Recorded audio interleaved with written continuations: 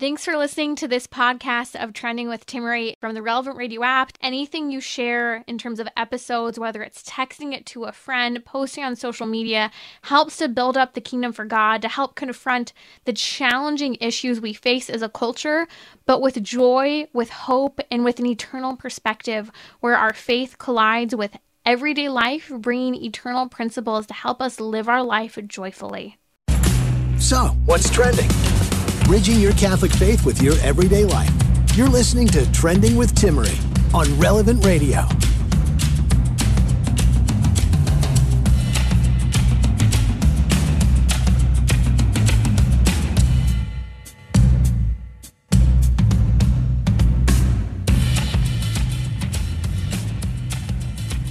Welcome to Trending. How do you keep your kids' phone on the lockdown? Are they going around parental settings, privacy settings? Are they getting rid of apps they're supposed to put locks on the phone? We'll talk about that and more with Melanie Hempy from ScreenStrong.com in just a few minutes here. We're going to talk as well today about giving advice to high school students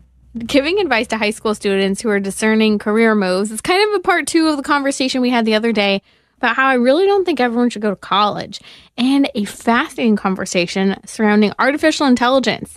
AI has been the catalyst for strikes in Hollywood, thousands, including screenwriters and actors, who are revolting against contracts and negotiation in the days to come because they want protection for their job security, and more money in the face of AI influencing all sectors, including Hollywood. Is it the worst thing if Hollywood falls? Not necessarily. It could be a great thing, actually. It would be a great thing. But I have a lot to say, and I think it's an interesting take when we talk about some of the Catholic Church's teaching on the worker, and also what might happen if Hollywood were to fall, or if we don't like what Hollywood produces when it's all AI-generated CGI content. So stay with me. Love to hear your thoughts on it. You're listening to Trending with Timmerie here on Relevant Radio. We're also taking your questions. The number is 888-914-9149. Joining me today on Trending is Melanie Hempy, the founder of ScreenStrong. It's ScreenStrong.com. It is an incredible network. If you have not learned about ScreenStrong before, it helps parents to take back their kids from the digital world. And everything from behavioral issues, screen addiction, learning disabilities, you name it, ScreenStrong is helping parents to do that. And we've had Melanie on many times discussing how to make that happen. But I want to talk about one of those practical questions that I saw online. Actually, Melanie, you guys have a whole program online, even a Facebook group for parents who are trying to navigate difficult screen issues. And there's a question that popped up that really inspired me to take on, because I hear the same question over and over again. And I want to share it with those who maybe are in a similar boat. This man shared, he said, I'm an IT professional and I'm struggling to keep my 12-year-old daughter from installing apps I don't want her to, and I'm having a hard time enforcing limits on other apps.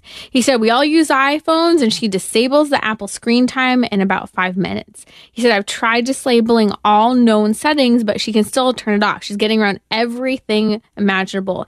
He bought a big to-do subscription program that promised to help take care of things, but after 2 weeks, yet again, she was able to get around notifications and even temper with the loopholes that the app has now even mentioned it has. So he said, sure enough, as she's disabling everything and has even gotten around security profiles on phone usage, he said, I'm looking for something that's bulletproof. Where do you go from here? And so I want to throw this into your realm, Melanie. What do you do when there are behavioral issues just like this surrounding screens and technology for kids? Thanks so much for asking me that question, and thanks for having me on. And I love talking about this because what I like to do, Timmerie, is just help parents get a reality check and understand that there is nothing you can do. When your kids are playing in the city dump, they will get burned, they will get hurt, they will get all sorts of diseases. And so there's no way you can really protect them. And I know nobody wants to hear that, but in my work with this for almost 10 years, I will tell you that if you ever have a tech problem at your home, all you need to do is call an 8th grader, and they will talk to their little network of friends, and in 10 minutes they'll have the answer all figured out. So technology, especially on an iPhone, iPhones don't play as well with other kids on the playground. I'll just say it's very hard. We have found over and over and over that the majority of problems come from iPhones because of the way the system is built. It's not built to work well with all the different parental controls. But I want to just step back for a second. I really am very interested in, this story because it gives us an opportunity to just call it what it is and to say, look, parent, if your child, the very first time that your child possibly goes around your limits or goes around your apps or tries to install or reinstall or disable, whatever, that's it. That's it. That's the answer. Draw the line. So, yeah, you have to draw the line. And so we know with any kind of screen addiction, the warning signs, this cheating and lying and sneaking around is one of the number one warning signs that this kid is in trouble. In fact, this kid is screaming out to their parents, somebody help me. Look what I'm doing. I cannot help myself. And I think this child you said was 12 years old, I think, and that age is, they're such great kids, okay? We've just given them the wrong thing. So they are very intelligent, but they are not mature. They are the warning signs around screen addictions are, they're having meltdowns when they're forced to unplug. The use is increasing over time. It's the only thing that puts them in a good mood. They're sneaking around and they're lying. They're using screen time as an escape. It's replacing all their hobbies, and it's affecting their relationships with their parents and their school and their friends. Now, when this parent writes in a story like this, and there are just so many parents that are struggling with this. I mean, I don't want anybody to feel bad. This is everybody, all over the world. It's not even just here in the United States. And this there dad is in wrong. IT too, and I think that's significant. Like the dad's in IT, he's pretty technologically advanced, and yet he's so that should make everybody feel good, right? Because he's having trouble. And so what this points to is the honest to goodness truth that this is not for kids. This is not for kids. We cannot expect to give them a pack of cigarettes and then tell them all day, okay, by the way, don't smoke a cigarette. Like, this is ridiculous what we're asking them to do. So that's the first thing is that iPhones are not good, all right? So if your child needs a smartphone, for a 12-year-old, exactly. For adults, it's fine, of course. But for a 12-year-old, if you're trying to lock down a phone, it's not going to be an iPhone. And I'm just saying that out loud. This is what we see. It's not built for that, right? It's not built to be a piece of technology for a 12-year-old that has all of these parental guidelines. There are some that have been built in years later after the fact, but that's not a human-centered design for a child. And I think that's a great catalyst here. And I have talked to so many Apple geniuses at the Genius Bar and the Apple stores, and they all just look at me and say, why are parents doing this? Why? I mean, this is for real. I'm not making this up. They look at me and they say, this is not designed for a kid. So I can't, because I go in there and I say, how can you teach me so I can teach my audience? How do we lock this down? And they're like, no, you can't lock it down. So when I want you to think about giving your kid you would give your kid a bicycle first before you give them a Ferrari, right? So your kid doesn't need to start off with the Ferrari, with the iPhone. They need to start off with a flip phone if you're even going to do that. The Gap phone is what we like to use just because there's no internet on it. So we like to recommend that. And there's no problems with limits and all this stuff because it just doesn't exist. The Gap phones talk text only for those who aren't aware of the Gap phone. There are others like it. Actually, I was going to ask you, just real curious here. I'm hearing about the Light phone. A friend of mine got it. Any thoughts on the Light phone as well as an option?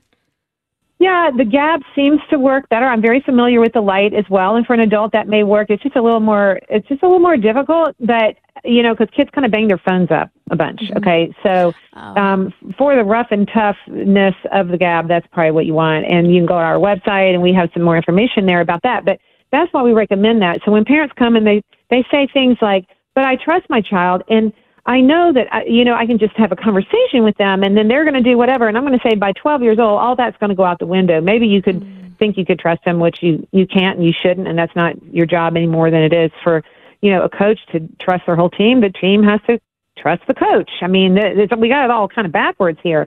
But my very first piece of advice is get rid of this phone. This child has proven over and over and over that they are not able to use it in the appropriate way. An iPhone is a toy, and most every other smartphone is a toy in the pocket of a kid.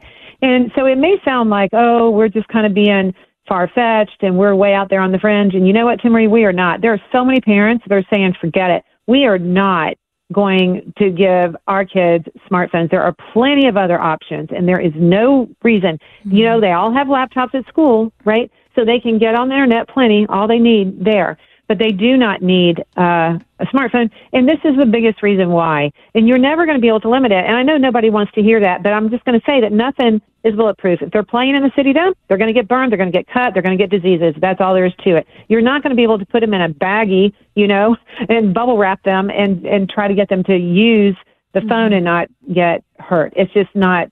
So I know everybody wants some kind of magical answer, and it's just not there. And the other thing is, if this is happening in your house, this isn't working. So you need to change it. Yeah. And I think that's significant. Listening to this story of this man, you know, he's asking for literally any ideas for bulletproof parental control for an iPhone. Again, one, you emphasize this isn't the way the technology is made. It's not meant to be a tool for parents. It's not meant to be for kids or teenagers. That's not the way it was designed. The designers call the user the customer. The customer's called a user. You're meant to use it. And so, I mean, just as we're talking about this whole thing, what stood out to me too, and Melanie, what you were mentioning is at the end of the day, in the story of this man who is an IT professional whose 12-year-old is getting around over every parental setting, everything that tries to lock down the phone, clearly this is a behavioral issue, and consequences need to be a part of the issue, need to be a part of the correction. And if the consequences aren't working, something needs to change. And so that's what's sad, Melanie, is I think this goes to a parental philosophy occurring today, everything from gentle parenting that is very not human-centered. It's all permissive. And this and this is the problem. And so the issue, the underlining issue is there is really nothing wrong with the child. There's kind of something wrong with the parent, right? So, and I don't want to point fingers, but there's nothing wrong with a kid who takes a phone and tries to get around it. It's a puzzle to them. It's a toy to them. And tries to use it how it's meant to be used. Phones the way that kids use phones. Kids do everything differently than we do, and that's the way it's supposed to be. That's how their brain works. So when that child gets that, she's like, oh, good. Here's another puzzle I can figure out. I'm going to go call my friends. And between all their friends, in fact, she could probably Google it in 10 minutes and find the workaround because it's all on there. I mean, everybody, if you're listening, go Google how to get around an iPhone. It's really not that hard to figure out. No kidding. Now, there is an app that we are just investigating that I really like that we are hopefully going to be able to recommend to tell parents to go from the Gab to Canopy. Canopy is not really the same as every other parental control, and we love it. We put it on the every screen in our house, and what happens, Timmerie, with Canopy, and we have a Screen Strong code if you want to use that and go in there and see about this for yourself. But this is the most fascinating parental control, even though it's not really a parental control. But what it does is when you get to a site that is questionable, like this dad, obviously he's trying to keep his kid out of bad content, right? And what it does, instead of just reporting to the parent, what it does is it literally uses AI, right? You were just talking about that. And it doesn't just block it, it puts a white box over the media that's in question, whether it's a video or a photo. It is fascinating. And that is where we're headed. Yeah. Okay. But then, you know, the bottom line is kids don't need smartphones. They can have a basic phone that does not have the internet. And that is your answer. That is your answer. And it's your other the other answer is that parents need to get rid of these blind spots that they have. Yeah. And so again, kind of getting to some of those, wrapping up your solution. At the end of the day, the kids don't need a phone 12 years old. And I think that's a mindset that needs to be debunked. If you decide to have a phone, I know your philosophy at Screen Strong is to delay. And if and when the time comes, start with, again, a training bicycle. And that includes the Gab phone, which is a great option. I will include a link on social media as well as in the episode notes to screenstrong.com, the Gab phone, also the Canopy app. It sounds like it's looking a little promising if you are deciding to use technology earlier with your children. And I'll just mention, pornography is a big issue with kids today. And while as great as different apps are, such as Covenant Eyes, I highly recommend, at the end of the day, we have to remove the temptation till the body and brain is ready to be able to have self-control in these circumstances. So much could be said here, but can you just put a plug for the Screen Strong families on Facebook? Because I know this is a huge tool of help for parents who are trying to navigate these questions. And what I love about the Screen Strong families on the Facebook group is that parents are coming together talking about solutions. Okay, you take away the phone. These are some of the activities you need to get into. These are some of what's happening with the dopamine detox or the behavioral issue that the screen was a cover for. Yeah, that forum in there is really good. We have the Screen Strong Families Facebook, and then we also, for all those people who are getting off of Facebook, we have a private forum on our site, but it's like free. You get on there, and it looks kind of like Facebook a little bit. It kind of acts like that, but it is not social media. So if you're interested, we have a ton of people in there as well. And I get in there on video sometime, and we talk and we answer questions in there. Excellent. So you basically need to get yourself connected to a community, and we have, Timmerie, we have our student course coming this fall. It is fabulous, the best way ever to educate your kids on all of these issues that you were just talking about. That's Melanie Hempy from ScreenStrong.com. 10 out of 10 recommend. I just had an incredible story. I'll actually share it when I come back here about a friend of mine who got her kids off of technology, and even in the face of learning disabilities, it was a little bit of a crutch for her to help her get through the day, but her kids are behaving better and it's easier on her. She didn't need the crutch. The crutch was actually making it worse. So I'll share that when I come back, and also dive into AI in Hollywood and what's happening.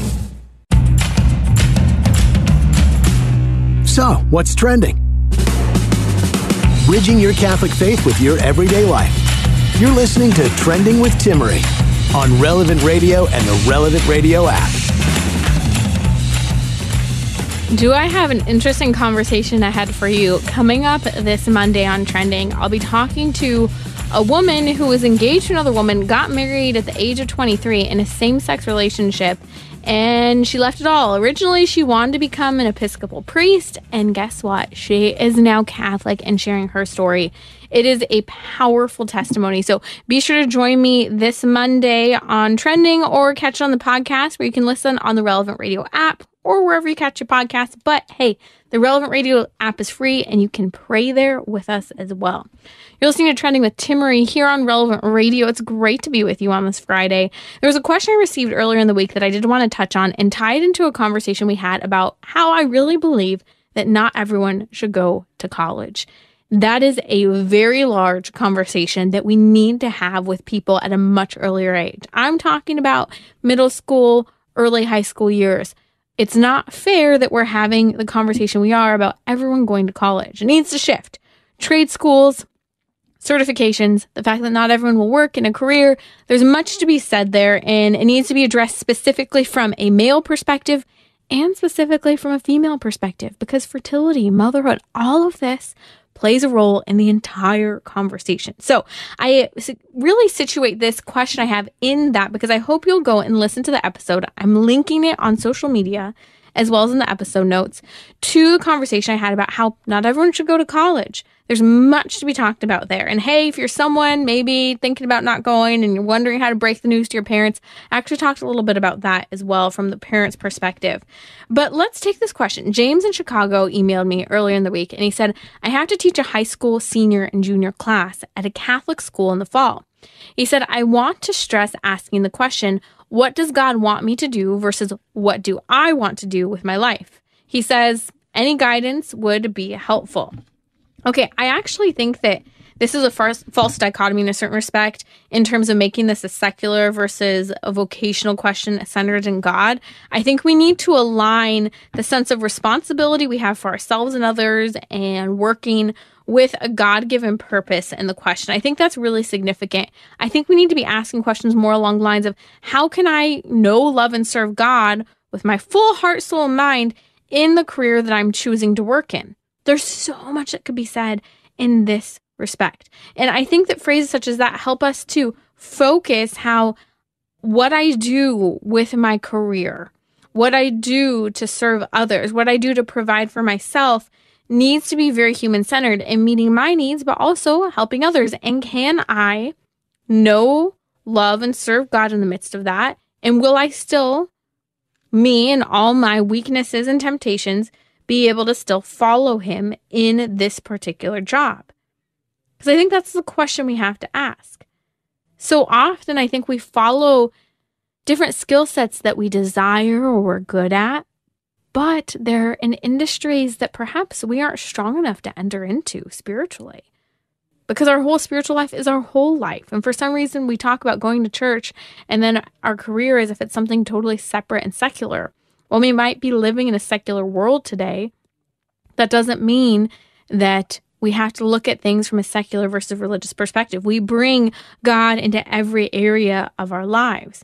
And so when we talk about vocation and kind of rephrasing that question of what does God want me to do versus what do I want to do with my life and career, I think we need to come back to this understanding that all of us are called to that universal call to holiness. And so how do we maintain that? Well, by staying in a state of grace, letting the sacraments be fundamental to fortifying us so that when we have choices, we're choosing things in a state of grace. So by regularly going to confession, regularly going to Mass, that puts us in a better place. Now, is every high school student going to do this? No. But what I think every high school student needs to understand is that fundamentally God is calling them to be holy. And to be holy means to be set apart. Now, every person will have their own particular vocation after that universal call to holiness. Some will be single, priests, religious, married. But then within that, we have a day-to-day responsibility to provide for ourselves, to interact with other human beings, giving goods and services. So what will that vocation of provisions be for us? Plumber, accountant, cybersecurity, mother, you name it. All of them are many and different and various. But we have to be able to match our skills and our needs to each of us individually. And that includes that universal call to holiness, the culture we live in, the reality of what can provide for what my needs are, and focus on things from a provision perspective. And I think that's part of the whole conversation. If we look at this whole idea of career, I think the problem is that we put too much of an emphasis on career, not enough of an emphasis on provisions. The provisions necessary to live, to enjoy life. And then am I strong enough to follow and pursue God in this particular vocation of work, plumbing, accounting, cybersecurity, whatever that may be? Sometimes that's what's so frightening. And I think high school students need to hear this to understand the reality of free will. And that you're free to choose to do or to try to do whatever you want. Does that mean you'll be good at it? Not necessarily. Does that mean you'll be successful at it? Not necessarily. Does that mean you will enjoy it? Not necessarily. But understanding fundamentally that there's value to work. And that all of us have a responsibility in one way or another to provide for our needs. In fact, St. Paul, I mentioned this the other day when we were talking about the whole conversation surrounding college. St. Paul in the 2 Thessalonians chapter 3 says, if anyone will not work, let him not eat. St. Paul was specifically addressing a community there in Thessalonia that he heard was becoming very idle. And he shared how in toil and labor that he and the other disciples were working night and day so they would not be a burden on anyone else. So what do high school students need to hear? They have free will in choosing what they want to do. But just because you want to, just because you dream of it, just because you have a skill, doesn't mean you'll be happy in it, doesn't mean that you'll be successful. We have to match up our skill sets, our personal needs, and also the needs of the culture to find our place. And sometimes that means doing something that's less than ideal, maybe even getting our hands a little dirty, especially earlier on in a career. But at the end of the day, can provide a means for living for us and those entrusted to our care. And that's a part of that whole high school conversation. Men need to understand because, let's be truthful, high schoolers are young men. They are young men and they need to be spoken to as such. I think when we dumb down this whole idea of responsibility to high school students, boys really rise to the occasion when they hear, hey, become marriage material. Be someone who can get married.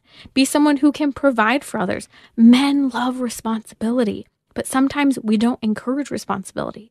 We don't talk about practical ways of getting there. It's not just a matter of following your dreams. It's not just a matter of using your current skill sets. Sometimes you need new skill sets.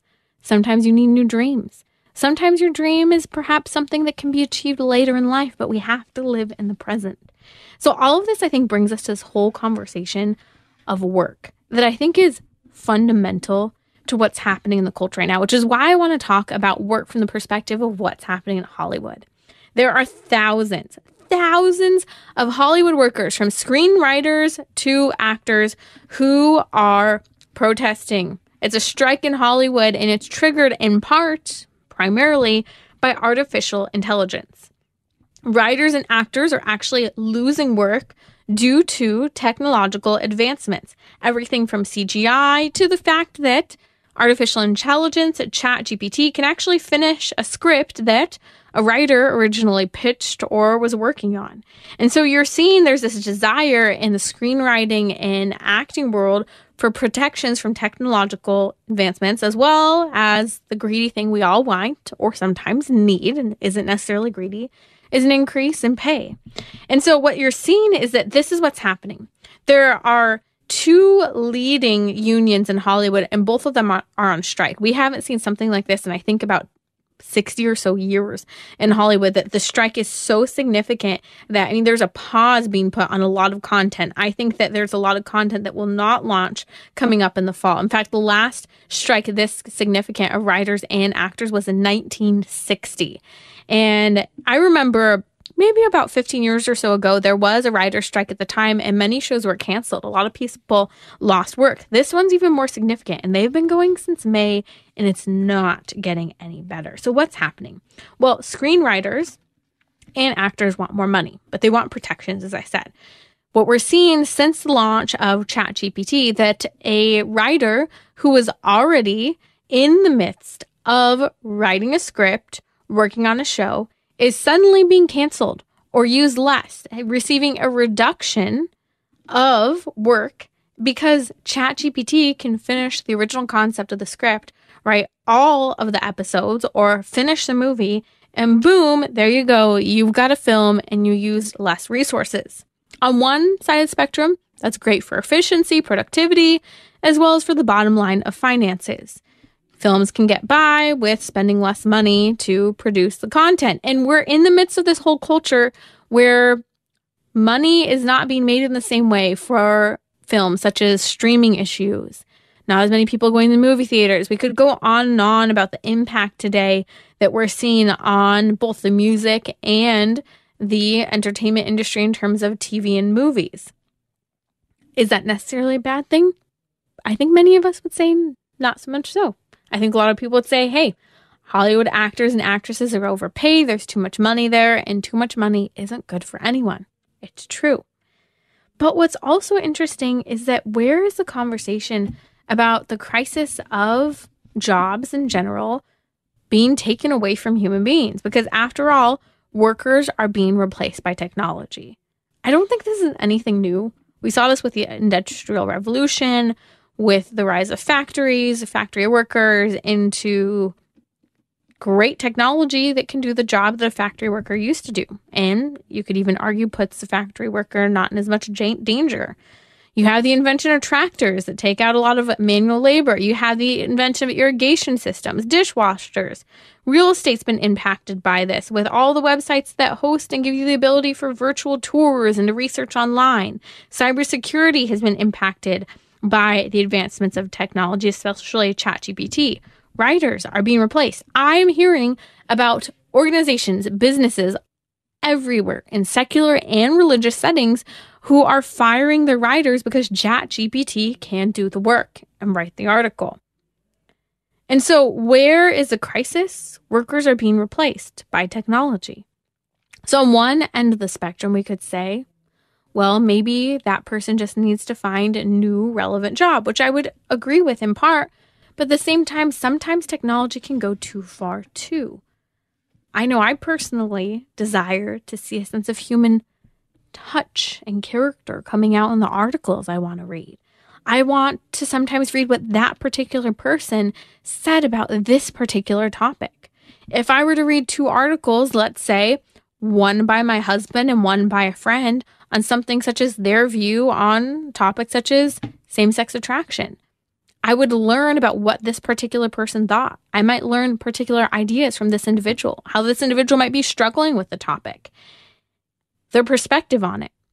And so I learn from them, and I desire to hear things written in their voices. And it's interesting because someone commented to me the other night when we were talking about AI, about how all articles seem to have the same flow, seem to say the same thing. Why is that? Because AI is writing a vast majority of articles today. And some might argue, oh, well, Catholics are hung up on Catholic intellectualism. Sometimes, yes, Catholics, I agree, can be. But there's something to learning through writing and learning from others, having that particular perspective of an individual person on a particular issue. Because there's a human touch that is personal to everything. A particular person writes in a particular way, acts in a different way, sings in a different way, dances in a different way. But bringing this back to the fact that workers are being replaced by technology, as Catholics and the Catholic social teaching on work, we always emphasize that the worker does deserve a just wage to be able to meet the needs in his or her life, according to our state life. Actually, this is interesting from the Catholic perspective. Wages aren't just determined exclusively by skill and where you're at in the corporate ladder, but also upon the needs of the family. I wish that would be a greater influence in the working wages mindset of who sets the dollar level for what people are making. But what's important, and this is why I really hope you'll listen to the episode from earlier in the week, and we'll post a link to it, about why I don't think everyone has to go to college or should. Because I also talk from the perspective of the first words in Genesis. The first words in Genesis that Jesus Christ refers back to about the beginning, the dawn of the human person, and how the person was created to work, to till and keep, to cultivate the earth, to have dominion over the earth. And so all of this conversation surrounding screenwriters and actors should be a human-centered response, where we do use technology as a tool, and again, the genie's already out of the bottle, but that we do have a certain respective understanding the beauty and the arts of the human touch, the human perspective, the struggle and toil and work. It's good for us to struggle and toil and work. And productivity is excellent, but sometimes if we're focused too much so on being productive in our jobs, we lose learning from them as well. So while there are great things that we can do to allow technology to help with us in achieving the mundane in our jobs, there's not much to be said in not using technology as well to bring about the human dimension of the personal side of many elements of our work. And I think we're at a point in human history where all of us are having to discern, how do we allow technology to be a part of our lives? Do we allow it to become a tool, or does the technology begin to rule us? Do we become a slave of productivity, a slave of just using ChatGPT or whatever it is to get the task done, and maybe we're no longer learning? Maybe you find yourself in a position, I'm hearing stories about this, where you use ChatGPT to do work for you, which is great. It helped you to be productive, get the job done, maybe even go home early. I don't know what it is for you. Maybe it was a task that you were having a hard time completing. But then you don't have competence in that area when you have to actually cover it as part of your subject matter. There's so much behind what's happening in Hollywood. But in all sectors of the world today, I think AI is influencing, which brings me to what's happening with why actors are striking. It's a combination with everything that's happening with AI to an increase in pay. Also, debate over what's called residuals, that is, reruns and streaming, and how much and if actors are paid for when an episode of a show or a movie is played that they were in. But also part of the debate is surrounding background performers. What's happening because of technological advancement is background performers are being asked to come in and do a one-time digital scan. Once that digital scan is done, they are then using that as footage that can be used for, let's say, a whole series of the same show, or maybe for other shows altogether. It's backstocked footage that can be used generically. It's often referred to as B-roll for any show or content. Now, it used to be, I went to a film school. I didn't major in film, but I had plenty of friends who were in film. They use B-roll. They might go outside and take different nature photos or video of nature. They might do a whole day of just recording sounds and how that sound, it's all B-roll footage that could be used in various projects they have. But now we're subjecting individual people to scans and then using their image, their likeness, their facial features, their body, and using CGI to manipulate and use that person technologically to move their body how the creator wants to use it. And I'm talking about the creator of digital content, from video games to movies to television, with CGI, so that that actor never has to come back again. And there's debate, well, will we be paid for that one-time scan? Will we be paid for every film and movie that we're in? Will we be paid for the residual reruns that we were in? So much is to be discussed. But here's what's interesting. Number one, as Catholics, we need to advocate for the value and dignity of workers, that people do need work. People do need a just wage. But also, I think there's something interesting that might happen because of the overuse of AI. Because the cat's already out of the bag. Genie's out of the bottle. AI isn't going anywhere. Hopefully there are restrictions and hopefully we discern how we use it. But this may lead to the fall of Hollywood, which would be great. But what this might lead to, which I think would be riveting, is the renewal of the arts. Suddenly, acting and writing is less about getting to Hollywood, getting a film made, but perhaps becomes more local again, where we appreciate in-person art. From short-form content, written content, to in-person plays. It could be really fascinating because I think that as we've seen for the last decade or two, where technology has increased and we've used it in abundance, and I'll argue technology in and of itself is addictive. We know this. Dopamine, serotonin levels, all of that. At the same time, there's a great desire for human connection, for the human physical touch, for the human perspective. And I think there may be a renewal for the arts. I think there's a good side to this.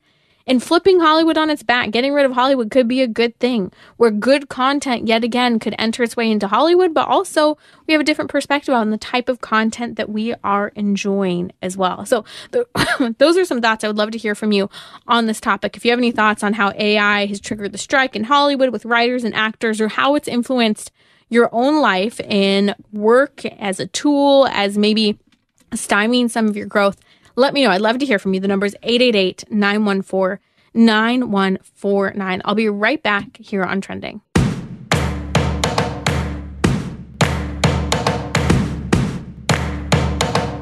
We're talking about what you're thinking about. You're listening to Trending with Timmerie on Relevant Radio and the Relevant Radio app.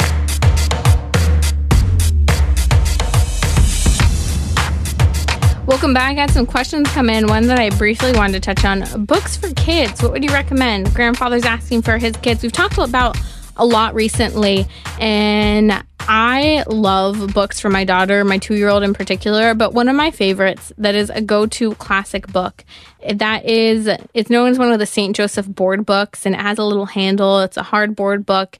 And it teaches you all the fundamental teachings on the Blessed Virgin Mary. It's called Our Blessed Mother, and I will post a link to it. You can get it online for less than $8, but that is a great one, and there are great photos and fundamental teachings, everything from the Immaculate Conception to the Nativity, to Angel Gabriel coming at the Annunciation, to Our Lady being crowned Queen of Heaven and Earth. You have to get this book. This is, I think, a go-to for just raising Catholic kids. And my daughter took to it when she was less than a year old. It's become one of her favorites. In fact, we left it on an airplane at one point, and I reordered it because it's that good. So that's one that I recommend. There's another by Tan Books that is We're Building a Garden for Mary. That is really good as well, that my daughter really likes. There are other great ones I would highly recommend. Check out Ignatius Press, check out Tan Books, and some of the other publishing companies, because they have a whole slew of Catholic books, from board books to a little more advanced page books. There's a new one that recently came out that I've been reading on Our Lady by Scott Hahn, and our guest that we just had on, Emily Simpson Chapman, that was really good. We just got that one in the mail. So I will post a link to some of my go-tos and also some of the recent releases that I have enjoyed as well. But I would say my go-to is Our Blessed Mother, the St. Joseph board book, that is just excellent in terms of Catholic doctrine and being really great for attention span. There's also another great one that teaches the Hail Mary, and another one, the Our Father. My daughter's known the Hail Mary, and I never outright sat there teaching her Hail Mary full of grace, but we read it over and over again. She also heard us say it in prayer and the rosary, and she prays the Hail Mary. It's actually really cute. After the radio show is done, she'll run into the room with me as I'm working for a couple minutes, working on wrap-up notes, and she'll slide on my headset and she'll say, "Hi, Father Rocky." Of course, he can't hear her, but she listens to the Family Rosary Across America. And I remember I had no idea a few months back that she actually knew the Hail Mary. I never really heard her say it. She'd say little bits and pieces, but all of a sudden she's sitting there reciting the Hail Mary out loud, and it was with Father Rocky during the Family Rosary Across America, because she would just sit and listen to him say the Hail Marys and pray the Rosary, and there she was praying it. I think in part it was because of the book on the Hail Mary. I'd read it to her since she was little, so these were words and visuals put side by side, along with the frequent repetition in our home. So those are some neat books that I would recommend. Again, I'll add a couple more to the list for the show notes. Just head over to relevantradio.com/trending, where you can always catch the podcast episode, share it with a friend, and check out all the resources that we mention there on the show as well. Or if you missed an episode, you don't have to miss one. It is there as well. You're listening to Trending with Timmerie here on Relevant Radio. If you've not joined us, we're in the midst of a whole series on Pope St. John Paul II's Theology of the Body, walking through his 133 catechetical talks. Today, we're concluding the focus that we've been on all week of original solitude, that understanding fundamentally that in Genesis chapter 2, we read that before the creation of Eve, because there are two creation accounts, one in Genesis 1 when Adam and Eve are made at the same time. Genesis chapter 2, however, we see the creation of Adam first. He then names all the animals before God, and we read that God said, "It is not good that man should be alone." What does this original solitude, as theology refers to, mean? Well, I mentioned earlier that from a philosophical and as well as anthropological perspective, it shows us the relationship between the soul and the body. That Adam is a body among other bodies, the animals, the plants, the rest of creation. But he's distinct in that his soul, his body and soul, are made for more, made in the image and likeness of God. He's the only thing created that was created in God's image and likeness. It's the only thing, he is the only person set apart, the only body set apart from the rest of creation with this distinct gift. In fact, Pope St. John Paul II says that Adam, that the first human person, is the only one able to cultivate the earth and subdue it. So we as human beings are the only ones able to have dominion over the earth and bring order. In other words, exercising our intellect and our free will and our human agency and activity. Not ignoring the fact that God has a plan for our lives, that he has a blueprint for our lives, but that we can, again, subdue and bring into submission the earth. And when I say bring into submission, that we can't manipulate and force it to do what we want, but that there's order, that there's cultivation, that there's use for all of the created world. So at the same time, though, when we look at the creation of Adam first and this state of original solitude before Eve is created, and God says it's not good that man should be alone, we also have to ponder for just a moment in this state of original solitude what it meant for Adam to know that there was a tree. There was one commandment, the tree, the knowledge of good and evil, and that he was given a commandment. In fact, we read in Genesis chapter 2, verse 16 through 17, "You may eat of every tree of the garden, but of the tree of the knowledge of good and evil you shall not eat, for when you eat of it, you shall certainly die." What did that mean to Adam? What was death to him? Because he hadn't experienced it. And he hadn't seen the death of a human person, perhaps animals. I don't know the length of time necessarily between the creation of Eve and the naming of all the animals. If we believe in a literal interpretation of the story, even if you don't believe in a literal interpretation of the story, I go by the fact that this is what God presented, and whether it's literal or not, this is part of our anthropology, the philosophy of the human person. It's part of our theology, and so we need to believe the key concepts that are there. So what did death mean to Adam, though, in the midst of this story? It meant, I would say, from what Pope St. John Paul II says in Theology of the Body, that while he did not know death itself of the human person, what Pope St. John Paul II says Adam would have understood is that this commandment from God that he can eat of everything but the tree of the knowledge of good and evil, lest he certainly die, Adam would have understood that, Pope St. John Paul II says, as at least the antithesis, he says, of all that man had been endowed with, of everything he enjoyed up to that point. That the loss of life, that death that God was saying he would experience would be, again, the loss of what he had, life, how he had it. Adam walked in the garden with God. His experience would be radically different. And so at the same time, in the presence of the tree of the knowledge of good and evil, and what could happen if Adam ate from that tree, there was a different type of solitude in the life that would be experienced if Adam ate from that tree. And as we see, part of that is a solitude of loneliness and isolation, not because there aren't other human people, but because we don't properly understand our relationship with God, and we don't properly understand our relationship with others. Our horizontal and vertical relationships were severed in the fall of Adam and Eve, in the taking on of eating the fruit from the tree of the knowledge of good and evil. The death that occurred led to a solitude radically different from the solitude that Adam understood before. A solitude before Eve was created prior to the fall led him to a greater understanding of himself, of his free agency, of his intellect, that he's also created for love, for companionship. That was a positive definition of original solitude. But once the fall occurred, solitude that came with the eating of the fruit of the tree of knowledge of good and evil severed his relationship from God, from man, and the rest of creation. Chaos ensued, and our tendency towards sin occurred. In the human person being like God, we understand more by understanding ourselves in relation to God than understanding ourselves in relation to the world. Part of the fall is this struggle with the earth, but also the struggle with knowing God, with loving him, with overcoming our sin. The invisible world, Pope St. John Paul II talks about, determines man more than the visible world. So in other words, the material world that we tend to focus so much on, material wealth, material happiness, material sexual complementarity. At the end of the day, although all of that is good, as God says, because he created it, we understand more about ourselves when we focus as well on the invisible world, our likeness to God, that we're made for relationship and love, the understanding of the pursuit of happiness. Even this within the context of the perspective of career and pleasure.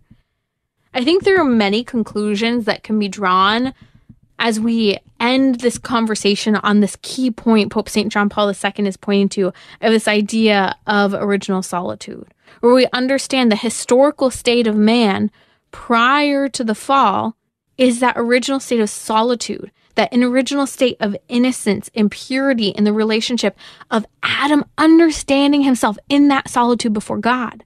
Today, when we talk about solitude, we often think of it from the perspective of loneliness, isolation, the abuse and despair we've experienced in our relationships, how we shut our hearts off, our bodies off, our minds off to relationships with other people out of fear of being hurt or harmed again. And yet solitude, in the midst of the darkness of the culture we may be experiencing, even the solitude we experience now after the fall, if we are choosing to pursue God, will lead us to a greater sense of ourselves, of our free agency, of our intellect, of our ability to know, love, and serve God, of our likeness to God, that we're made to be with him. The answer to the crisis of our culture, predominantly today we see as a mental health crisis, influencing many areas and leading to many and various lifestyles, might I say adverse lifestyles to the blueprint God created for us in the human person, for all human people, because we share in a common nature.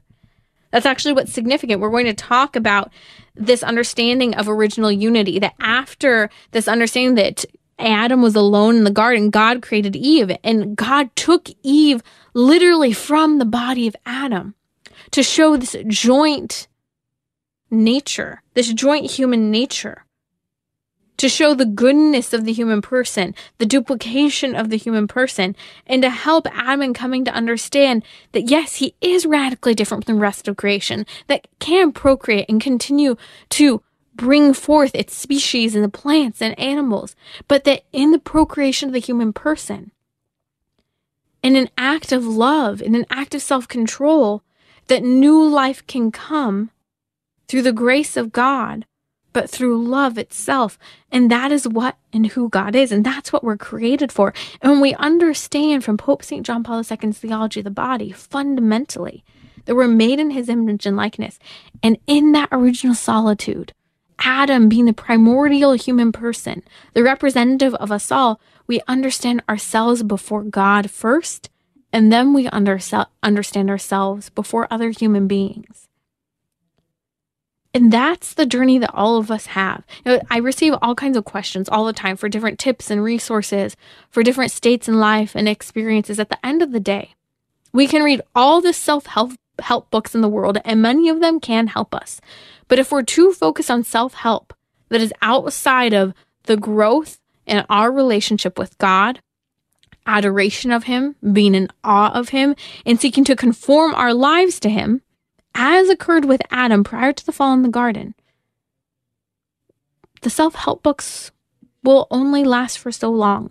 The changes we make to our lives will be fleeting. But in God, we are a new creation, as St. Paul says. And in God, grace can abound where our human frailty can get in the way of the relationships and various dynamics and bad habits and outright sin we struggle with. So I encourage you, go running to confession. Strive to live in a state of sin so that you can rediscover that original state of solitude that occurred in the garden, so that you can be in a state of grace, to live side by side in relationship with God and find that eternal joy and happiness.